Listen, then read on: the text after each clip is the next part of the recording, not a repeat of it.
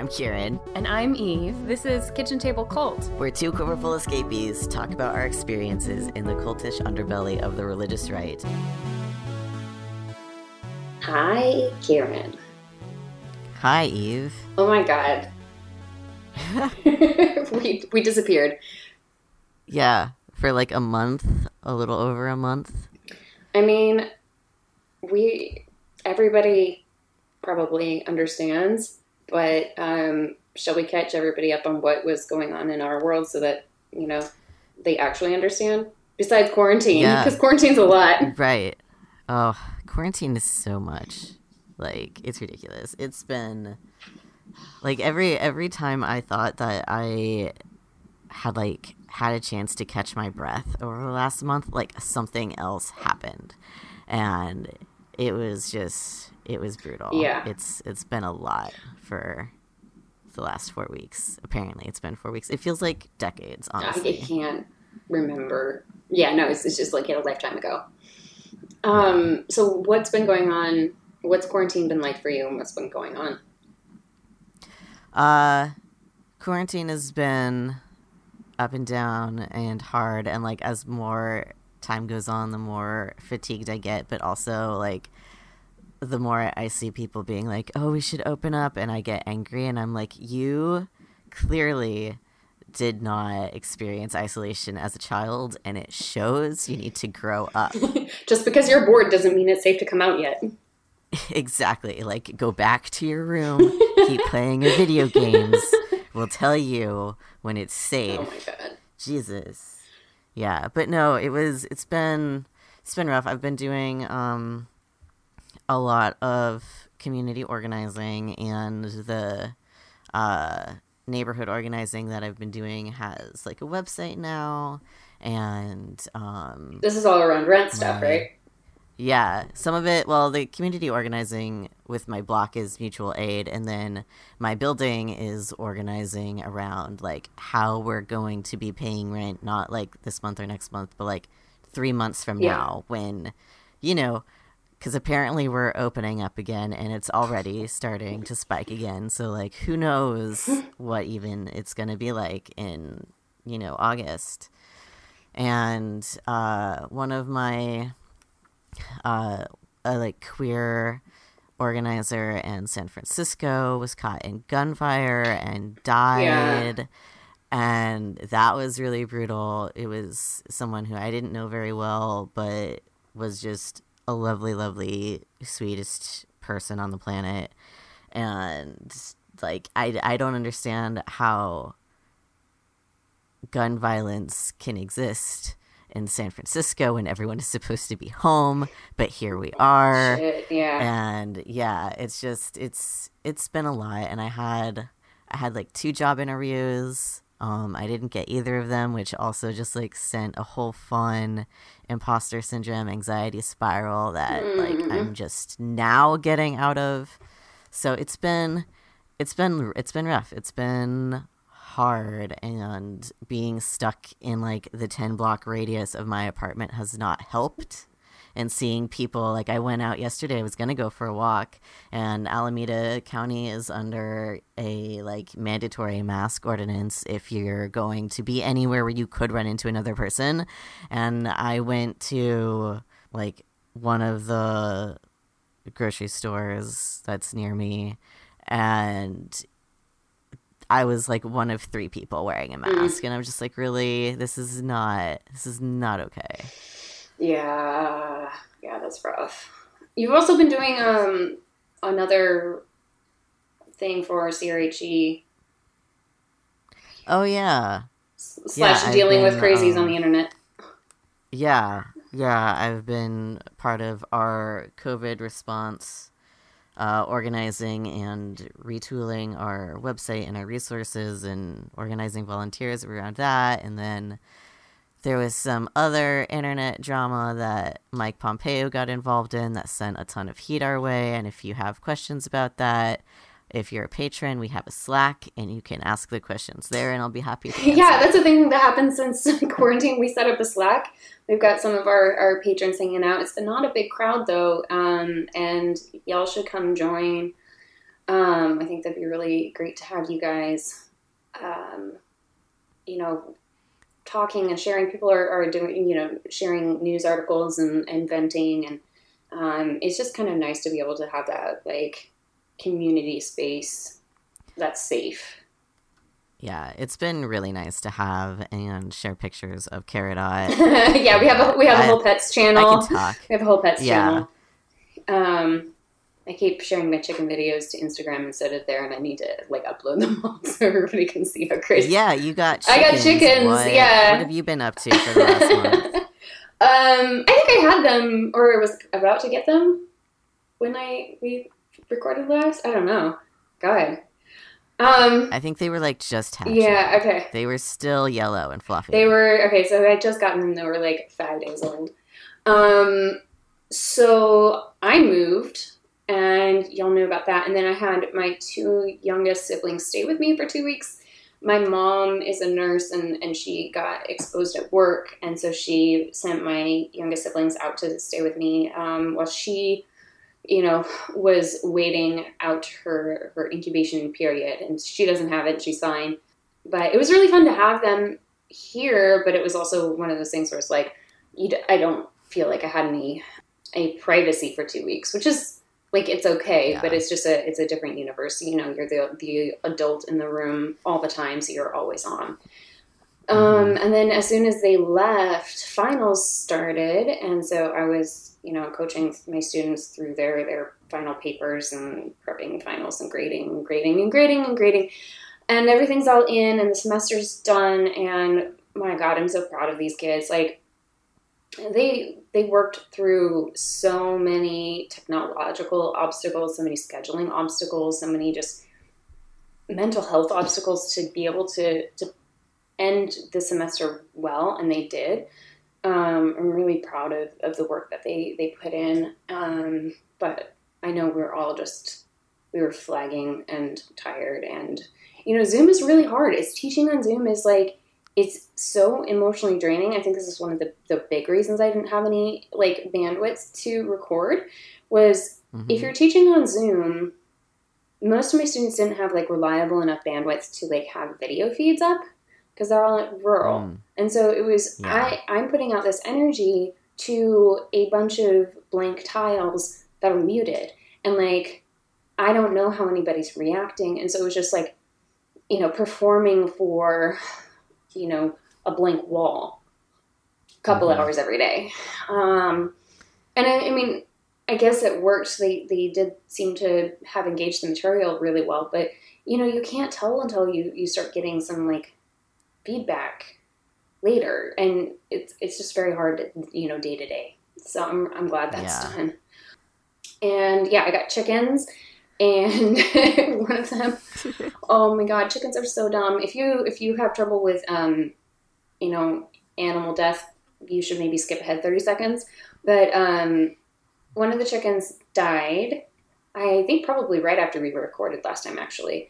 It drowned in less than a centimeter of water in the little Tupperware container we had in the oh my God crate. It was so sad. It just like, I guess it tripped and then just never got up. And so it was just flat out in the container and soaking wet. And, I was able to revive it and gave it some chest compressions and coughed up some water, and we blow dried it. And it just kind of sat there hyperventilating for hours, and then it expired in the wee hours of the morning. So I buried a chick outside on Easter morning, which was very weird. And I was like, well, this is a little on the nose even for me. It is a bit. And but the other 4 have made it so far. They've been doing fine. They've finally feathered out, and I moved them out to the shed behind the house. I've got a little shed that somebody had chickens in before, and I cleaned it out and got it all ready for them and put them out. They've been out there for a few nights now, and they're doing fine. Getting nice. They're looking like teenage chickens with real adult feathers and just kind of awkward looking. So that's been good.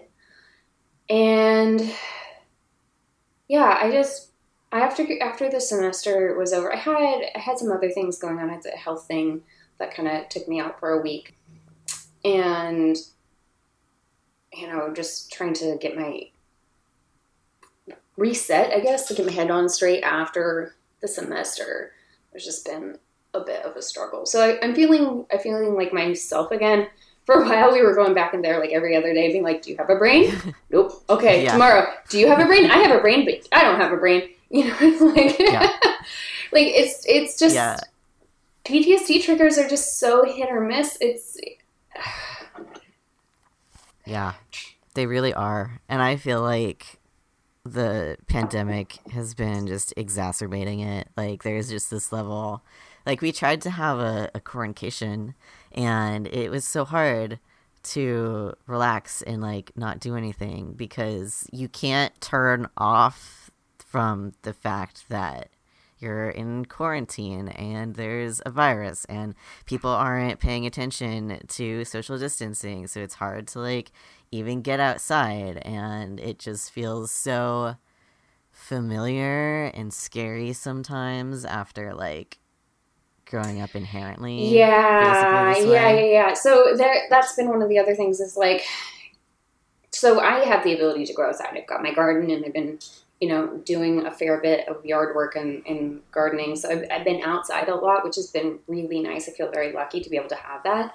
And like, I have a spare room, and I've had people be like, "I'm losing my job / I might need to move out of my apartment early / like," so like I might have like a roommate, do some crisis, like playing shell games with my spare bedroom and random friends. But I think that the hard thing has been like the people who aren't taking it seriously, who are still hanging out and like feeling left out, which is very much how my high school years were. It was like, I was locked at home. All my friends were like doing youth group stuff, and I wasn't allowed to go because I had to babysit, and my parents didn't want me hanging out with boys. So it's like really just there's a lot of little micro triggers there that I'm like, I'm fine with this. Like, I rationally know that this is a different situation, and like I am making this choice voluntarily because I am trying to protect, the people that I live around, and some of them are immunocompromised, and I want to be safe. But like,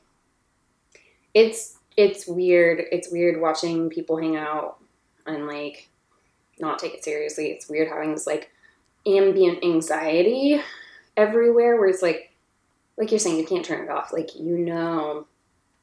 like things aren't normal, and this break is not a break. This is not restful.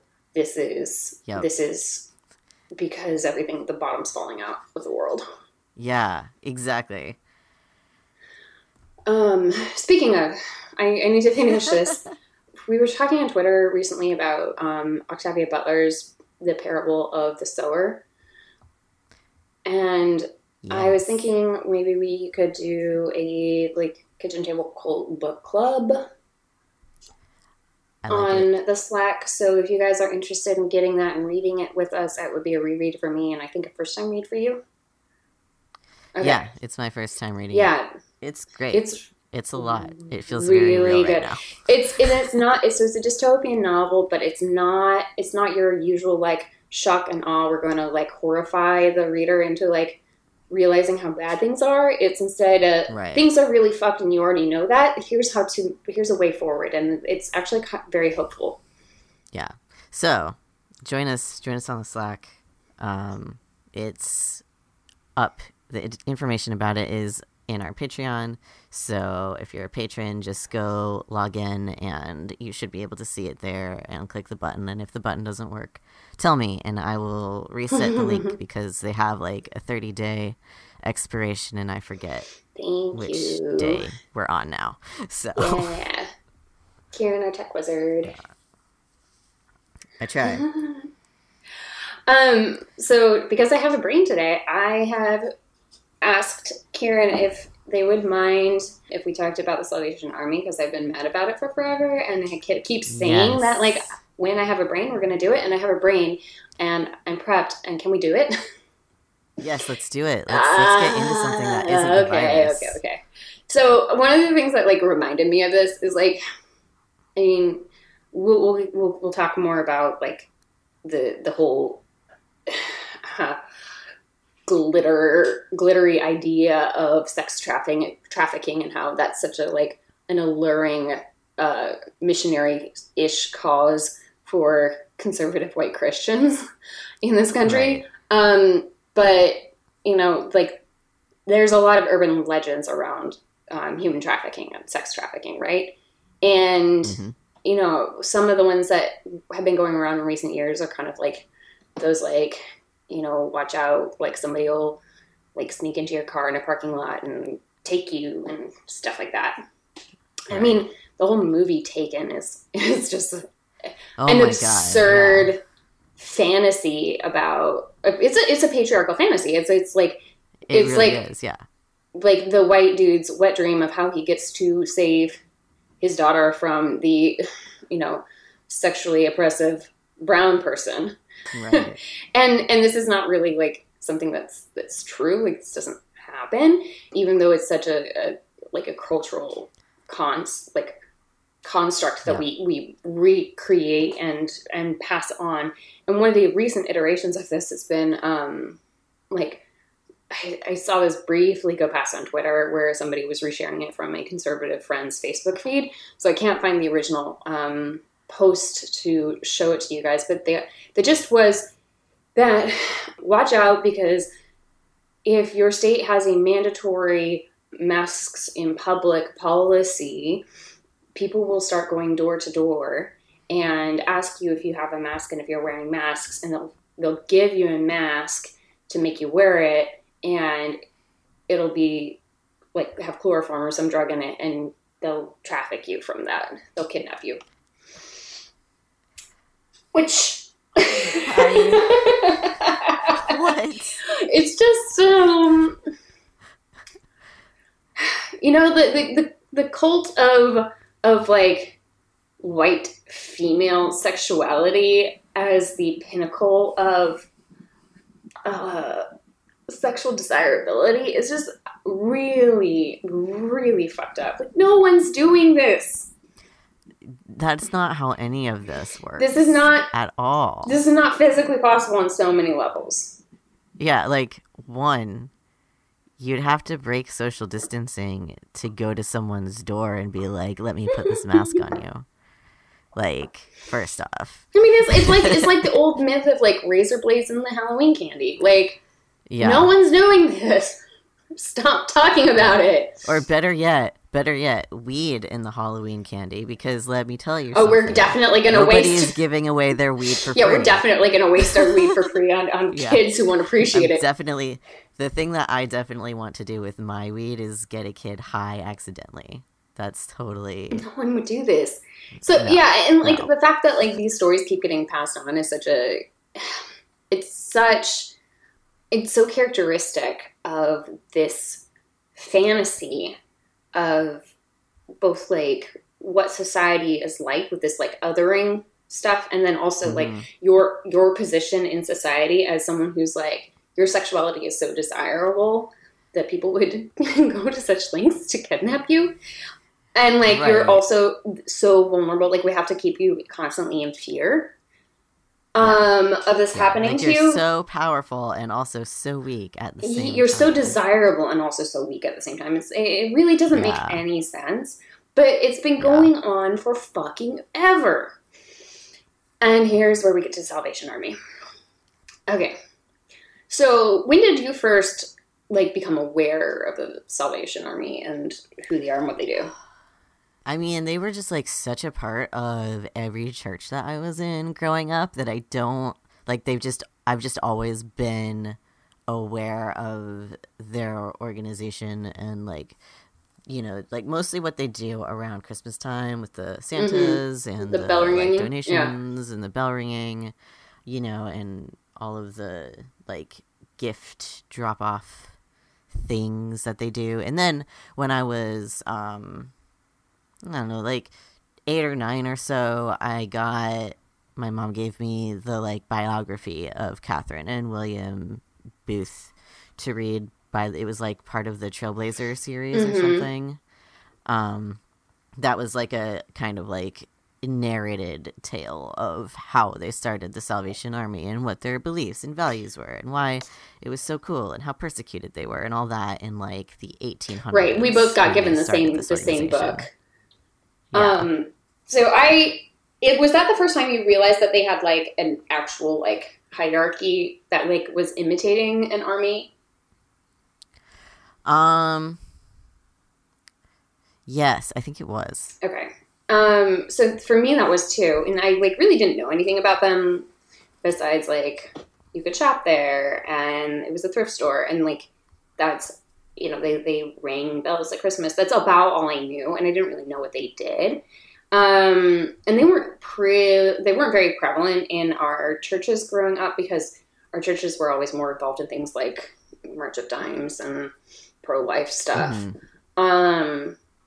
But this book was really, really intense for someone that age to read. What do you remember of the plot? It was like there were these poor persecuted Christians who just wanted to help the poor and the lowly, and they were, of course, white and God-fearing, and they were being persecuted by the church because the church didn't want to hear their hellfire and brimstone, and how they were like, hanging out with the poor people and the homeless people and like the beggars and the sick people, spreading God's word and telling them that they were sinners and going to hell unless they repented. And then they like somehow fundraised and started this whole organization, and they set up like mutual aid basically, for the poor, lowly unwantables of England. Yeah. The like main characters are this brother and sister pair who are orphaned, and they're like looking for a family member who's supposed to take care of them, and they can't find him, and so they're like living on the street, and then they get picked up by the Salvation Army people, and they're just like totally freaked out by this whole thing, and they're like, they're basically like, is this a cult or is this good? Should we take their help? Right. What is the deal? And the sister gets kidnapped, and it's a whole thing that really ties into what the Salvation Army was all about when it got started. Yep. Okay, so let me find the actual date, because I forget the actual date of when the Salvation Army was founded. It was the 1880s, and they were in England, and so this is the Victorian era. And what do you know about like the social safety network then? Like what social services were available? Like what were things like in 1880s England? England? Not a whole lot. Like there wasn't, in my understanding, there wasn't really like much of a safety net. Like you were pretty screwed if you were poor or sick or like a person of color. Yeah, and if I recall correctly, like that was still the point where debtor's prison was a thing. So if you were like, if you were, your rent was outstanding or you hadn't paid a bill or something, you could be put in jail and forced to work to pay it off. And like, I think my understanding comes from a lot of Dickens writing at the time, which was basically like, you live your life as a slave if you're poor. Yeah, and I think that was kind of accurate. But there's also this like this like this moral panic constantly about like virtue and values and stuff, and if you were poor, like life was basically set up in such a way that like you were fucked and couldn't abide by those rules. Yeah. Which, where have we heard that before? That doesn't sound familiar at all. Oh my god. So, I'm going to read this poem to you, or not a portion of it. So there's this poem called Angel in the House. And it's really this quintessential moment in Victorian literature that kind of encapsulates like what a woman was supposed to be. And I'm trying to find it, but it's Coventry Patmore is the author, and it's kind of long, and it's this story of kind of this ideal woman, right? Right. And I'm going to read this little excerpt. Man must be pleased, but him to please is woman's pleasure. Down the gulf of his condoled necessities, she casts her best. She flings herself. How often flings for naught and yokes her heart to an icicle or whim, whose each impatient word provokes another, not from her, but him. While she, too gentle even to force his penitence by kind replies, waits by, expecting his remorse, with pardon in her pitying eyes. And if he, once, by shame oppressed, a comfortable word confers, she leans and weeps against his breast, and seems to think the sin was hers. Or any eye to see her charms, at any time she's still his wife, dearly devoted to his arms. She loves with love that cannot tire, and when, ah woe, she loves alone, though passionate duty love springs higher, as grass grows taller round a stone. Wow.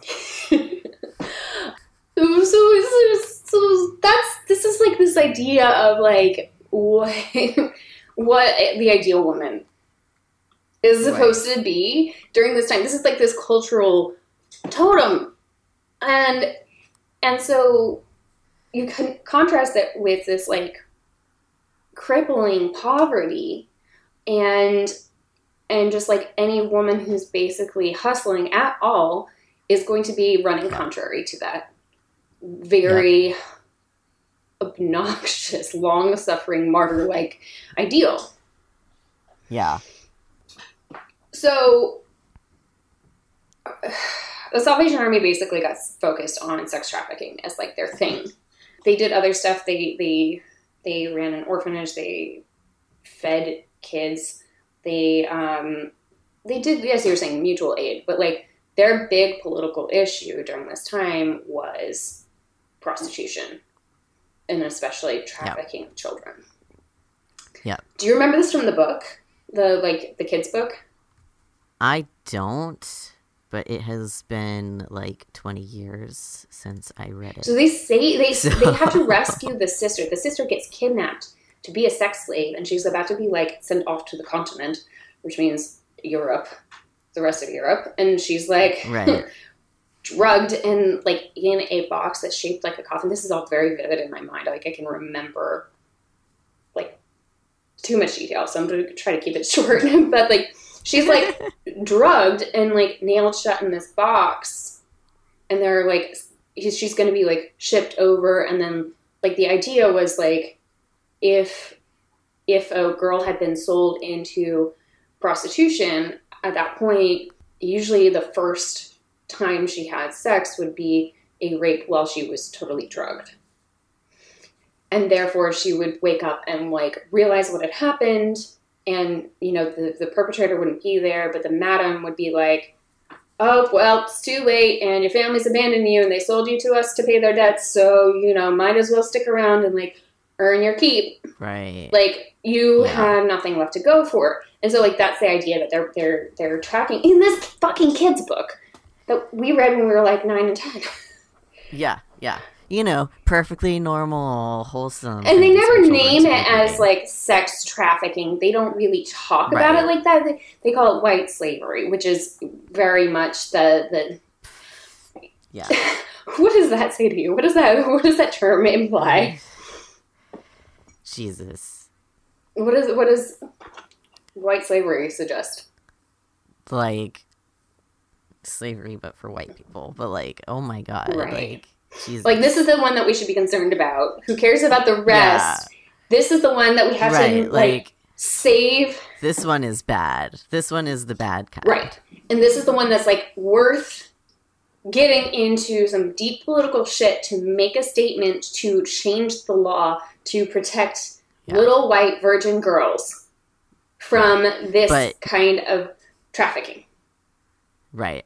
But slave trade is perfectly fine because that's not white people, and obviously like, you know, the Salvation Army is so steeped in racism that they're like clearly, you know, people of color are not smart and not blessed by God and all of those tropes that we talked about before.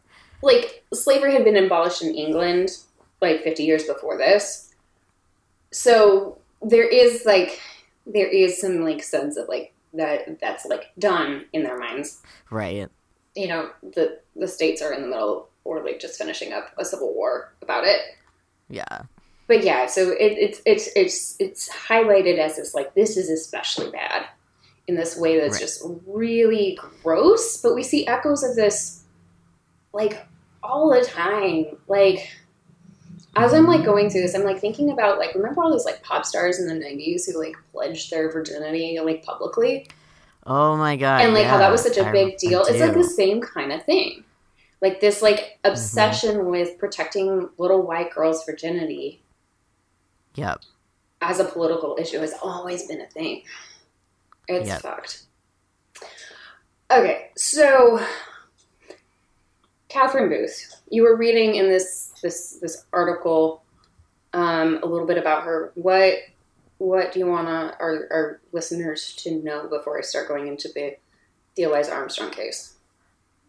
Well, Catherine Booth did a series, like, she was basically a community organizer who, like, aligned herself with her husband, as, you have to do in these times.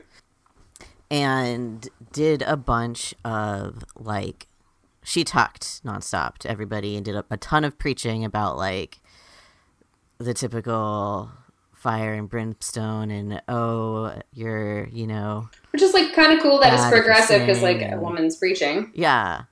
Right, yeah, like that was kind of surprising to me, is like how much she was able to do as a woman, especially in like the 1860s, 1880s. But it was all because like she was doing it with her husband, and her husband Right, gave and there's this like approval and there's stuff. this like there's this concept of like charity Mm-hmm. that like was a thing that like rich white ladies did. I mean, Yeah. if you remember Emma, Yes. Yeah, that was like a huge thing. yeah, it's the same kind of concept. I mean, it's Emma, Little Women, the same kind of like, oh, these like Yeah. upper class white ladies are going to go dote among the poor as their Christian Right. duty. Yeah. And that's kind of what she was doing, right? Yeah. Yeah. That's what she did a lot of, and wrote and petitioned leaders and stuff that will come into play later. But she was like a huge kind of public figure at the time, pushing for these changes. Right, and they're Congregationalists. It was like pretty standard, like I guess what we would think of like Methodist beliefs, and they like we'll include a link to the there's this whole long PDF of the Salvation Army's like handbook, like a lot of the stuff that they require members to agree to is like very basic doctrinal stuff. And then there's this like code of conduct at the end that you have to take this vow. So she was also Right. she was also like using her like work and her charity work to like get recruits for this to join her in doing this work. Yeah. And I'm gonna read this little vow that you have to take at the end of like your Salvation Army training. It's kind of long. Sorry. I will maintain Christian ideals in all my relationships with others, my family and neighbors, my colleagues and fellow Salvationists, to whom and for whom I am responsible in the wider community. I will uphold the sanctity of marriage and of family life. I will be a faithful steward of my time and gifts, my money and possessions, my body and mind and my spirit, knowing that I am accountable to God. I will abstain from alcoholic drink, tobacco, the non-medical use of addictive drugs, gambling, pornography, the occult, and all else that could enslave the body or spirit. I will be faithful to the purposes for which God raised up the Salvation Army, sharing the good news of Jesus Christ, endeavoring to win others to Him, and in His name, caring for the needy and the disadvantaged. I will be actively involved, as I am able, in the life, work, worship, and witness of the Corps, giving as large a proportion of my income as possible to support its ministries and the worldwide work of the Army. I will be true to the principles and practices of the Salvation Army, loyal to its leaders, and I will show the spirit of salvationism, whether in times of popularity or persecution. And then there's a whole, like, calling Christ to witness this vow and, declare my full determination by God's help to be a true soldier of the Salvation Army. Right. Not a cult at all. Yeah, what does that remind you of?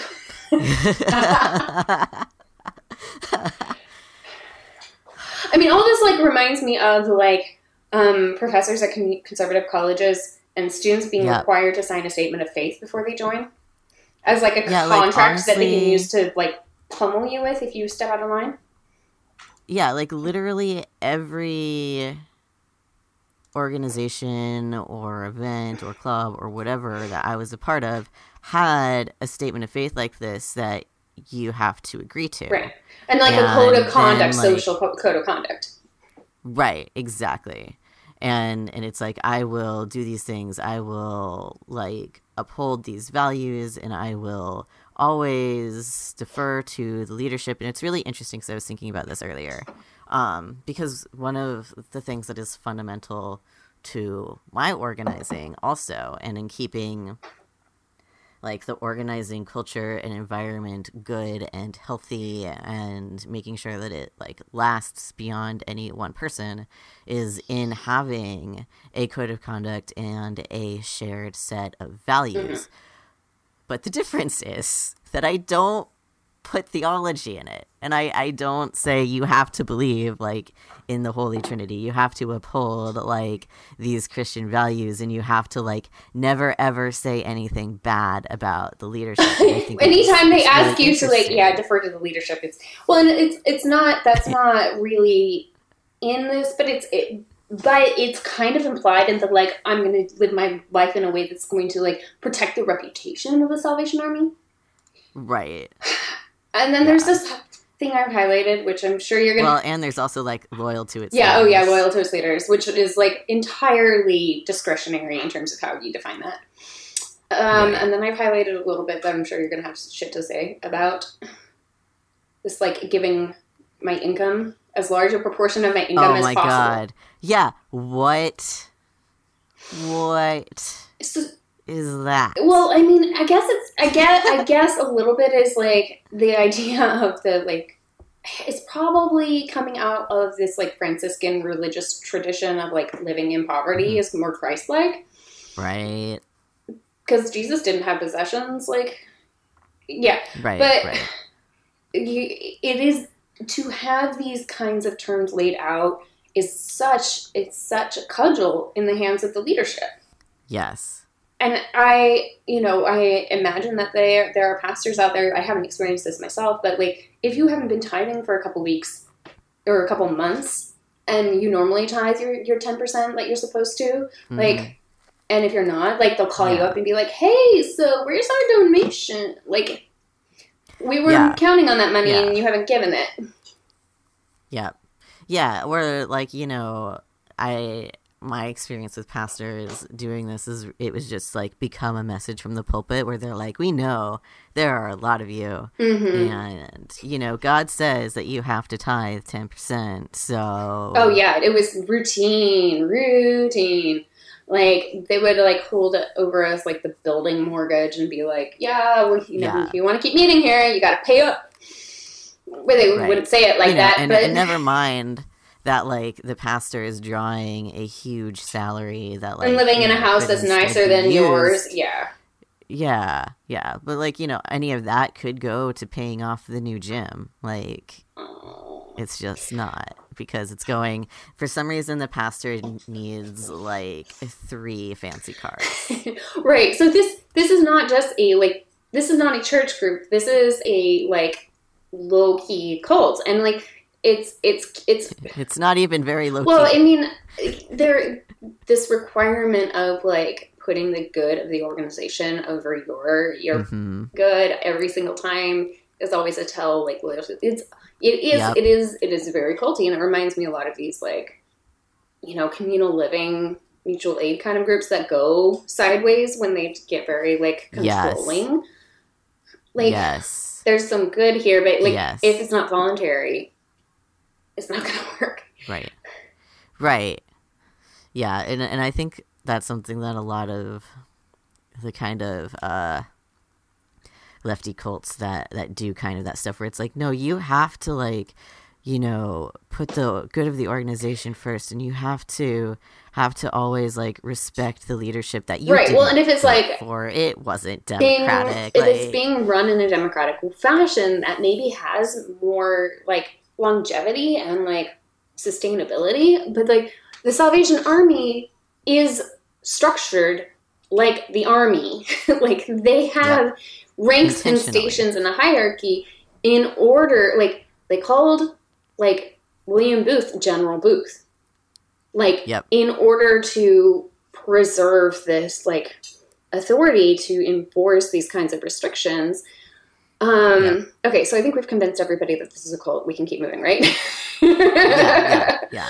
I'm like, oh wait, we're getting sidetracked here. Sorry. We have already established this. If you have questions, listen to the other episodes. You'll get caught up. It's okay. Okay, so they had like a uniform and a pledge and a flag and all of this stuff. And like it originally started basically as like we're gonna help like end alcoholism and prostitution and gambling and like help the poor people. Right. But like again, it's one of those like things that pisses me off all the time, where people want to put a Band-Aid charity-based solution on a societal systemic problem that is created by hierarchical capitalism and has no interest in the rights of the worker. So what they do with sex trafficking and prostitution is actually really interesting. One of the side effects of their political agitation around this was they got the age of consent raised from 13 to, I believe the original bill was to raise it to 16. Okay, so it was 12. Hang on.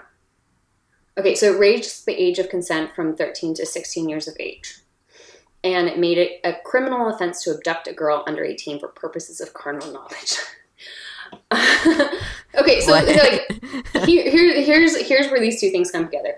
First, there is this movement among the like more like I guess the less religious parts of political agitation in England at the time to raise the age of consent anyway. But the reason was, again, protecting little white girls, they were trying to protect heiresses from being seduced by basically gold diggers who would then have to marry the girls because they deflowered her. Right. If to use all of the euphemisms that they would have used. So in order to do that, they were like, we're going to raise the age of consent so that we can like make this more make this like something that's punishable to protect these little rich girls. Right. And this was the original thing, and that was going through the House of Parliament and was kind of being batted around and read on the floor. It never got passed. So it's just like sitting around being debated, and they were going to add some things about like broadening the like definitions of like what's punishable for homosexual offenses rather than just like anal sex. It would be like anything vaguely related to indecent behavior. It's important to catch all the gays. And then there's this other thing that they were trying to do was they're trying to create a legislative process by which they could prosecute prostitutes who had syphilis. So like rather than by like punishing the dudes who might be spreading it, they were trying to find a way to criminalize passing of syphilis. Clearly it's the women at fault for all the things. Not the men who, may be paid to do this. And let me just like remind everybody in case you forgot or maybe you didn't know. Kieran, have you ever Googled what late stage syphilis looks like? No. Okay, so before antibiotics existed, syphilis was really serious. Google syphilitic skull. and tell me what you see. I'm sorry, listeners. Holy shit. What the fuck? So what does it look like? It looks like it looks like the skull is either like suddenly made of Swiss cheese or like there's like a bunch of it looks kind of like the moon, but your skull. Yeah, it looks like an ant colony made its home in your skull. Yeah, it's wild. So That's not what skulls are supposed to look no. So in order to like explain a little bit why this was so serious, like it makes sense that this should be like a public health crisis because syphilis, once it develops into the late stages, not only does it attack your vital organs, but it like attacks your bones. Yeah, it's like if your skull had a really bad like cystic acne outbreak And like had holes all the way through it. and yeah, like super bad. Right. So and then I believe eats your brain after that. So I mean, it's already there. we can fact check. You guys can fact check me if you want. But the idea of this being like a public concern is legitimate. Yeah. Punishing the prostitutes who were probably forced into prostitution, which we'll talk about, for it is, kind of fucked up. Yeah. Yeah.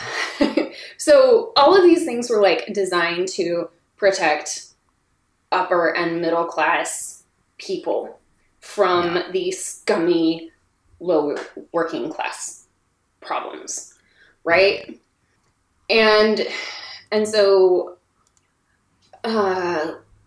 the Catherine Booth and Josephine Butler and some others were like agitating for like focusing on child prostitution as like a thing that needed to be ended. And this is what was called like white slavery. And the idea would be like somebody would be in debt, the parents wouldn't be able to feed their kid, or the parents would be dead or alcoholic or just deadbeat, and the kid would be on their own or like with a relative who didn't really want to take care of them or didn't have the money to. And what the madam could do would be or the John would be to like purchase a virgin girl and sell their deflowering for like a really high price and then like keep them in the house as a regular worker. So W.T. Stead, who's this guy we're going to talk a lot about, he's a buddy of the Booths, had been involved with the Salvation Army for a long time. And he's the editor of the Pall Mall Gazette. And what he does next is like really kind of changed how journalism was done. I don't think what he did had been really done before, but it's this like sensationalist, like investigative journalism in order to find a certain story to raise a political point. So it's not like you're telling a story straight to tell a story, but it's like this moralistic sensationalizing to get political attention on an issue, and you're like telling the story in a very specific way to make it look very flat and one-sided. So you're reading up a little bit on this before we started. What do you know about what he did? Well, it's sort of a tactic that we see used a lot today now, where he was basically like, I'm going to set up this scenario in which someone I know acquires a child to prove that this is something that people do and something that can be done. And that's like, remember, it actually reminded me a lot of when I was growing up in Florida, and there were like these string of like old dudes like trying to lure teenage girls on the internet, and the cops basically set up a whole operation where they like pretended to be a teenage girl and then found the old white dudes who were like trying to solicit the girls and then like got them. It was basically but like the stings were like 1800s. But like these situations like weren't really as possible as they were making it out to be. Right. And like most of the people who were doing it were cops trying to find it. Exactly. Yeah. Well, it was obviously Florida stories. So. Well, and it also reminds me, it reminded me a lot of the oh man, what is her name? The pro-life anti-choice activist who went into Planned Parenthoods. Oh my God. And like recorded it in a way that was like trying to catch them like breaking the law. Yeah, yeah, and she like edited the videos together to make them say things that they didn't actually say. Right. So they were like together bullshit. Right. It's very much like that, where it's like we're creating a gotcha out of a scenario that like maybe is possibly happening, but like you didn't find it organically, you created it artificially. Right. And so therefore like its journalistic value is null. Right. It's like you made this happen. It was elaborate, and you made it happen. And now you made yourself the criminal by doing it. So you just broke the law. Thank you. Right. So what happens is this fucker, this guy is like trying to get this legislation passed, right? It's just like kind of floundering. It hasn't gone anywhere. So he decides he's going to like write a series about investigating this issue. And what he does, so he like interviews some police and he like interviews some prostitutes. And then what he does is he goes and he buys a child and writes about it. She's 13. Her name's Eliza Armstrong. So he has her examined to prove that she's a virgin, pays £5 for her, which at that time was like 600 pounds, like our dollars, like our money. So he pays £5 for her, which is about the equivalent of like $600 now. That seems. I said pounds earlier, but I converted it before and it was like around 600. Right? Seems a little. That's little. So then he brings her to a brothel, puts her in a room, has her. Which, like, the brothel, the that, like, who's running it is in on this. No, thing. He gets a reformed prostitute who's involved in Salvation Army to go and procure this girl for him, and then her old brothel is the place where he has this happen. Yes, that's what the connection was. Which is, like, so many layers of fucked up. So they have her, like, lightly drugged with laudanum, which is an opiate. And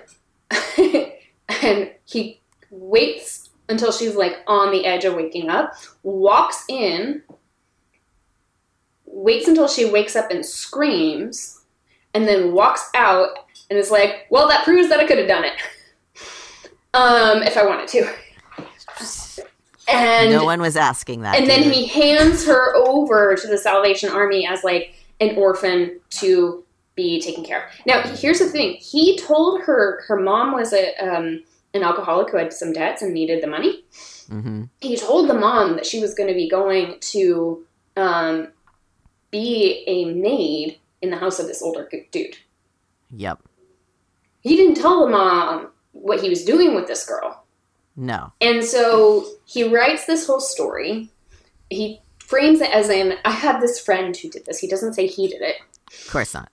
And this is his whole investigation. And it was like, oh, it was the hot news of the day. This was the Tiger King of 1885. Like, everybody was obsessed with this story.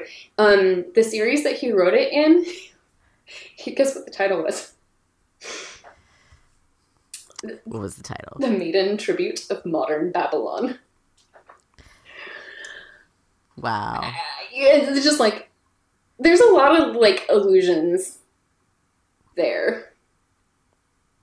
Yeah.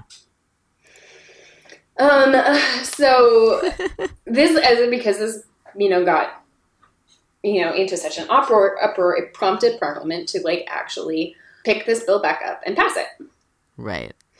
And so what this bill did, once it became law, it it evolved a little bit, but the time it was done, it raised the age of consent from 13 to 16, made it a criminal offense to procure girls for prostitution by administering drugs, intimidation, or fraud.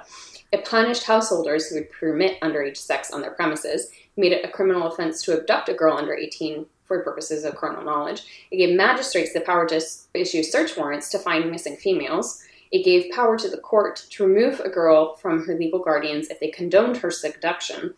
It provided for summary proceedings to be taken against brothels. It raised the age of felonious assaults to 13 and misdemeanor assaults between 13 and 16, as well as, quote, imbecile women and girls.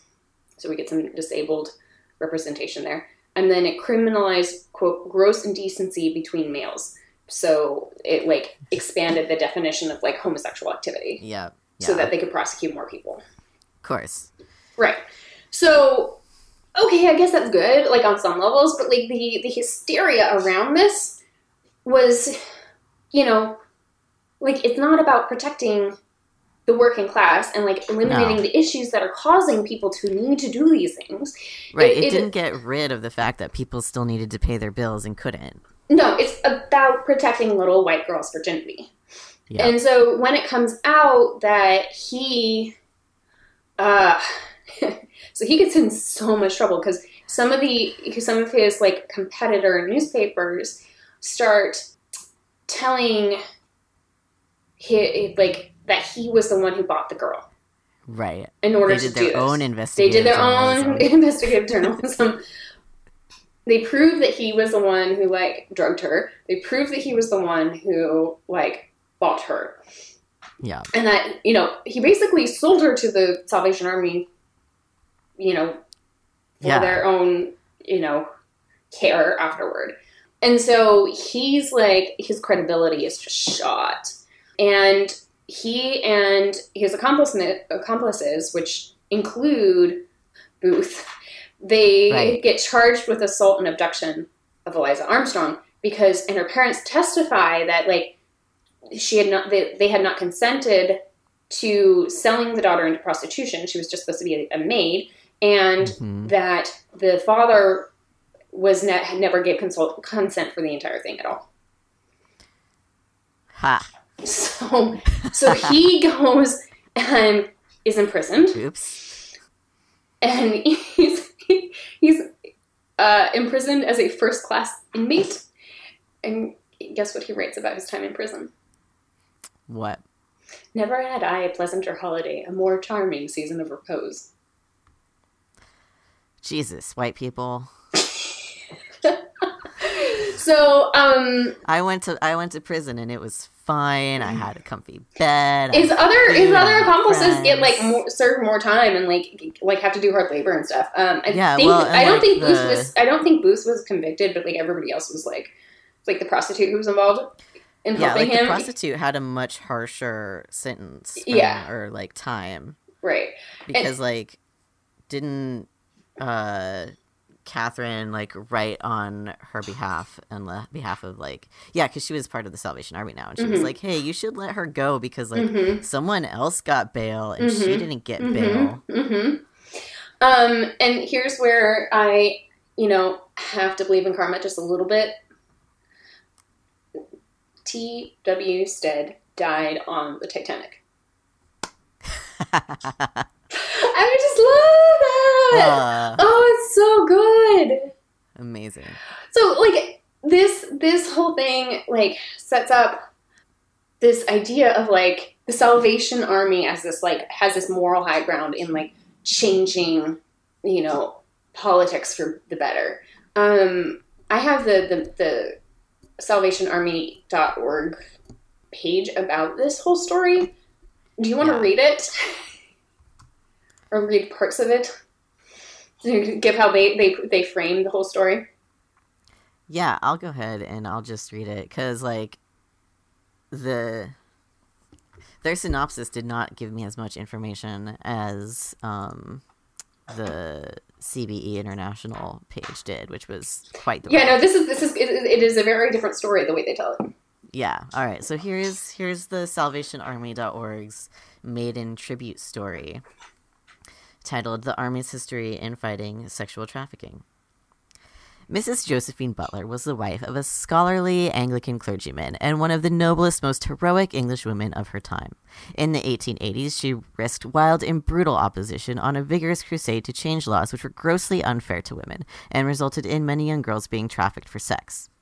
When the Salvation Army began its battle on behalf of the younger section of the country's womanhood, Mrs. Josephine Butler saw the army as her, and this is in italics, answer to prayer, and wrote Mrs. Bramwell Booth saying, "Nothing but a mighty spiritual power permeating a well-considered, wisely organized scheme will prevail against this passion in men to subdue armies of women for the service of lust, and in the Salvation Army is that wonderful spiritual power." End quote. She saw the army as an answer to prayer. However, it was not until some time later when one of these unfortunate girls was found early one morning curled on the steps of 101, desperately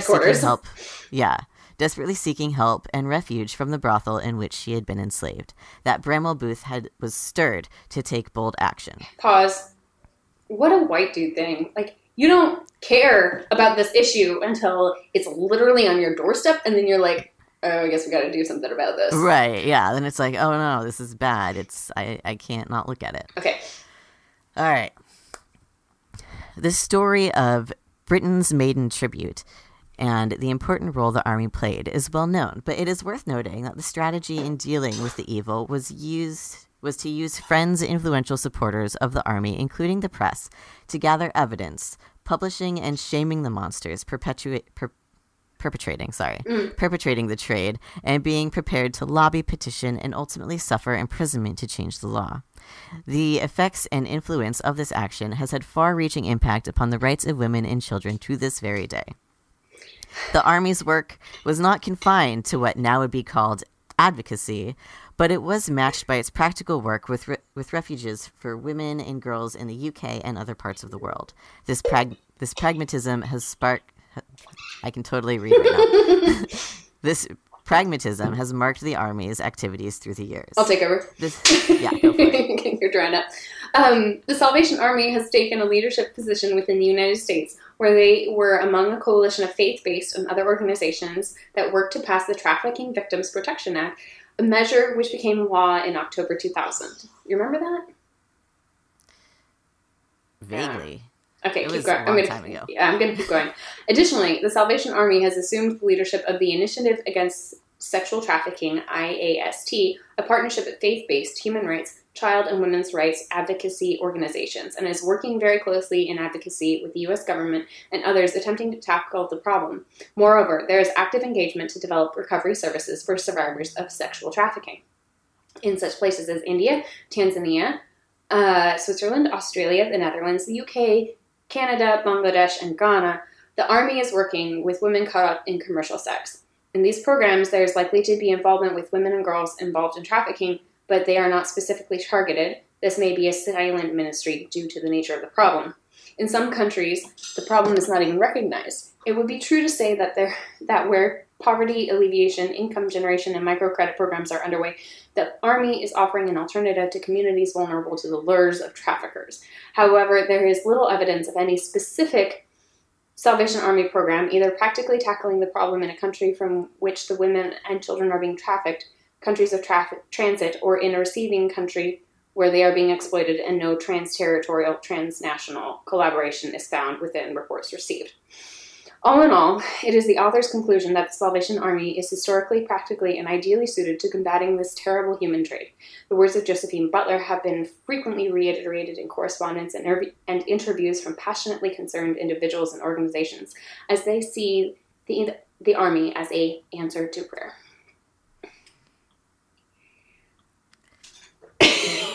That... I'm laughing. Doesn't really say anything. I'm laughing not because it's funny, but I'm laughing because, like, this is such a great piece of spin. Yeah. Like, they sought out evidence and lobbied around. Like, fuck no, you didn't. No. Also, okay, so... Evidence you make doesn't count as finding it. Okay, so, like, if you want to help a sex trafficking victim, like, what? God. Like, what actually would help someone who is doing sex work to pay off the debt? Which is, I think, what a lot of these are. You know, the actual, any kind of actual trafficking is usually centered around that. Yeah, like money, maybe. Removing the debt, removing the need. Mm-hmm. Like, eliminating the thing that someone is doing to fill the need does not make the need go away. Right. Well, and a lot of these, okay, so the concept of, like, sex trafficking, like, we have this idea of what it is, like, kind of Taken style. Right. Or like what this guy did. But what is actually how sex trafficking usually works? Like, it's not stranger danger. It's people you know. Right. It's like your immediate community, your parents, your grandparents, like people you're in contact with all the time. It can be like a boyfriend. I think this is the story that I'm going to credit my source here. Like, I'm pulling a lot from Michael Hobbs, who is a reporter and co-host of the podcast You're Wrong About, and they have a really, really good episode on human trafficking, which is his, like, research specialty, and he wrote a piece in the Huffington Post about this, and we'll post a link to it. But one of the things that he gets into is, like, a lot of this is, like, actually just, like, someone's homeless and addicted, and they're trying to get some help, or, like, it's a couple and they're both homeless and addicted, and, like, the guy's pressuring the girl to make money this way. Yeah. Or you're with a sleazy guy and he is like, you know, hey, I've got this fetish, like, you should fuck another guy while I watch, or, like, you know, like, I want you to, like, have sex with this other person, and they'll be, like, taking money, and, like, you won't be aware that, like, they're taking money in exchange for what you're doing. Right. So it's like, you know, there's this idea of, like, you know, we're going to, like, kids are being, you know, taken across the country on planes with people who aren't their parents, and kids are being drugged, and, like, you know, right. Women are being kept locked up, and like, usually, like, the situations that are uncovered are exacerbated by, like, cops creating worse situations in order to set up a sting operation, or like the economic situation of the people involved is, like, they're immigrant women and they're staying there, they're not being held captive there, but you, like, because they're living at the place where they're working, like, maybe part-time to, like, reduce the commute or something like that. Yeah. It's created into this idea of, like, oh, they were held hostage. And it's not true. And you have these, like awareness campaigns of, like, how to spot a trafficking victim, and it's not real. Like, the things that they tell you to look for are not what actually is happening. Nope. And I guess where I'm going with all this is, like, International Justice Mission, which was a big deal in like, early aughts, when we were graduating high school, late aughts. And they're a Christian NGO. You have to, like, you're one of those organizations that you have to sign a very strict statement of faith in order to be employed there, and they've got mandatory employee prayer times at lunch that you have to be part of a prayer group. It's a lot. Yeah. What do they do? What do you know about IJM? Like, I remember that they were really, really popular in my churches, and their whole, like, their biggest mission anyway is about sex trafficking and trying to stop that, and a lot of it is based in bullshit, clearly. So a lot of the stuff that they do is they work with police.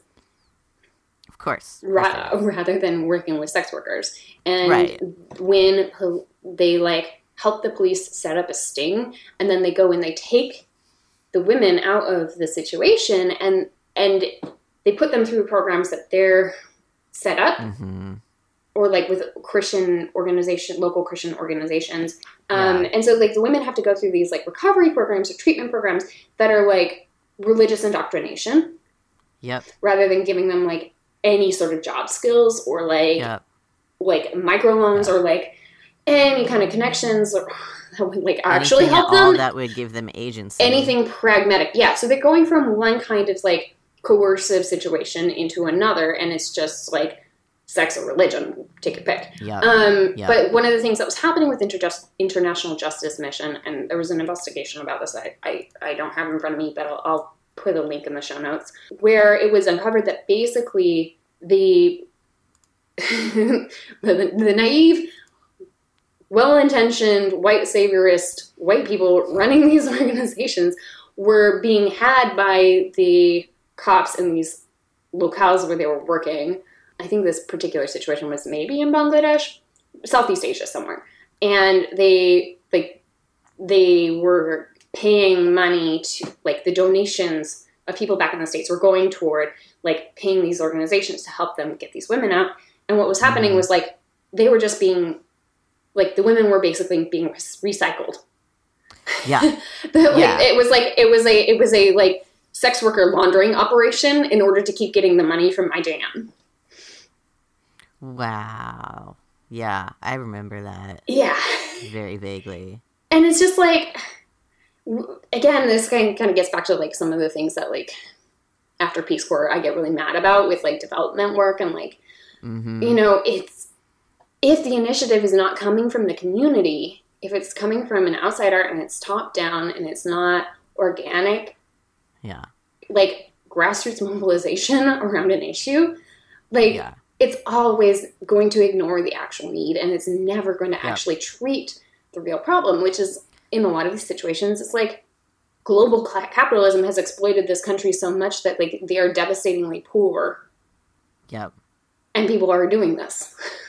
Yeah. Like, fuck you. Yeah. And this then, is like, not where your white dollars need to go. About it, and all they're doing is keeping the problem going because they're not interested in solving the problem. They just want the credit to make it look like they care. Right. They just want to make themselves look good. Like, oh, we're having a fund drive at our Christmas service for International Justice Mission, and we are helping human trafficking victims all over the globe. Yeah. Like there's all the like performative movements that are like, oh, I'm gonna wear like whatever for like a month to raise awareness about sex trafficking, but that doesn't like actually help the people who are like struggling to get by and doing this work for whatever reason it is. And it doesn't help them escape that situation if they don't want to be in it. Like it just is like, oh, I'm doing this because I care. Well, and it's like, cool, but you could actually help me. Well, and these kinds of groups, once they start lobbying, they create legislations like Sista FOSTA, which has essentially like driven sex workers off of safe internet platforms where they could screen their clients before meeting them and putting them back on the street because they can't use the internet to procure clients. They have to do it in person again, and it means they're back in the hands of their Johns. Like it's taking agency away from them in this like performative, like we're helping this problem. Safe. Right. It is such bullshit. It's like maybe if you listened to the people who were doing the work and asked them what they needed, you could be effective. But that's not the conversation we're having. Right. And like you think about it like, okay, so this kid Eliza, like what if they had just like helped the mother pay off her debts and get sober? Right. Like they could have had a fundraiser for that, given that they're nice white ladies. They could have raised donations. Right. But instead, they had to remove her from her family, and I don't think she was ever reunited with her family, as far as I know. I mean, of course not. She was bought by someone else, so why? Well, even after the court case.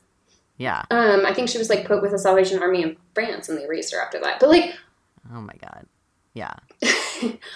So much for your family values, fuckers. Right. It's like, well, now we own this person, so I guess we'll keep them. That's so bad. Sure. So this is why I've been so, like, emphatic about, like, I need to talk about this. This connects to everything. So many things. And I really do want to encourage you guys to, like, go listen to that You're Wrong About episode, because it's really good, and it gets at all the things that, like, have irritated me about this culture of, elevating white female purity and rescuing sex workers that is just like completely fabricated. Yeah. Like none of this is in any kind of helpful direction. No, it's just performative. It's entirely self-serving. Yeah. Yeah. Yeah. So the Salvation Army is bad for so many reasons. Well, they're incredibly homophobic. We haven't even gotten into any of that. But like this particular piece of history is just like, oh my God, can you not? Yeah. This is just on top of their racist, homophobic bullshit that they peddle, and like all the steps that you have to do to get aid and like be a part of their club. Like they're bad. Mm-hmm. They're so bad. So fuck the Salvation Army. If you have shit you need to donate literally anywhere else. Except Goodwill, because they're also give it to donate to a food bank. I don't know. Go to like a locally run thrift. There are no buy groups on Facebook that you can do for your area where you can like donate your stuff to, and people will come to your house and get it, and it's great. Yeah, or like if you live in an apartment building, we have a free stuff piano and a free section in our basement. Like, drop your stuff there. Give it to your neighbors.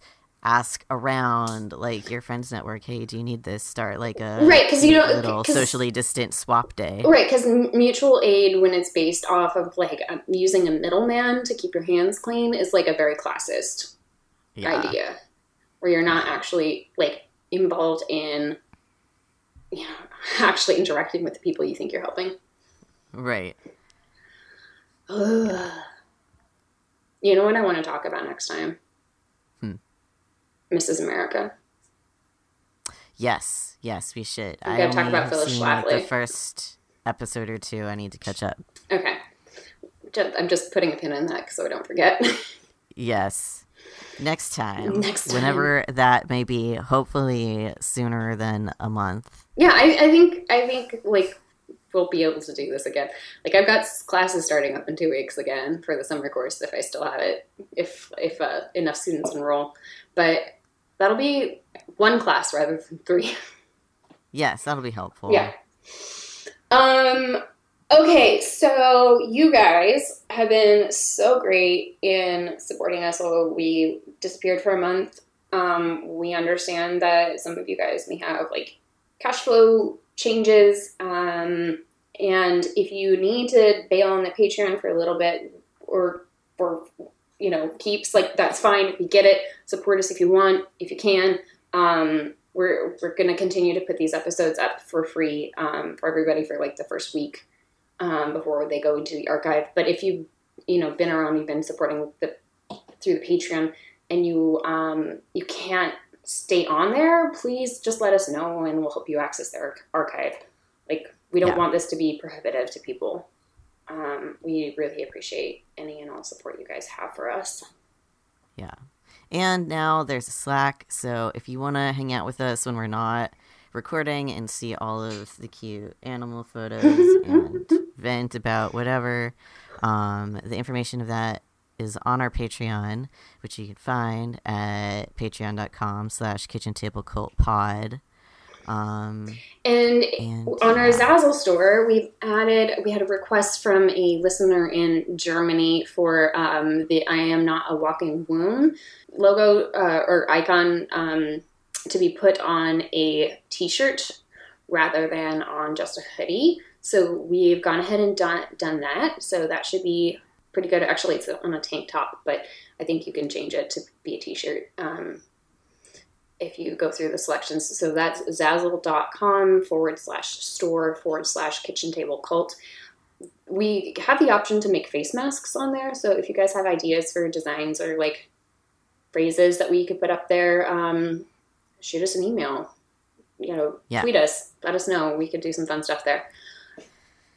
Yeah, you can find all of the information on how to email us on our Zazzle shop, on Patreon, at our website, which is kitchentablecult.com. And thank you, Dave, for editing this podcast. And as always, the music is from the band The Heavens and their album Stenazo. Thanks so much for joining us. Stay safe. Bye. And wear your masks. Yeah. Bye. Bye.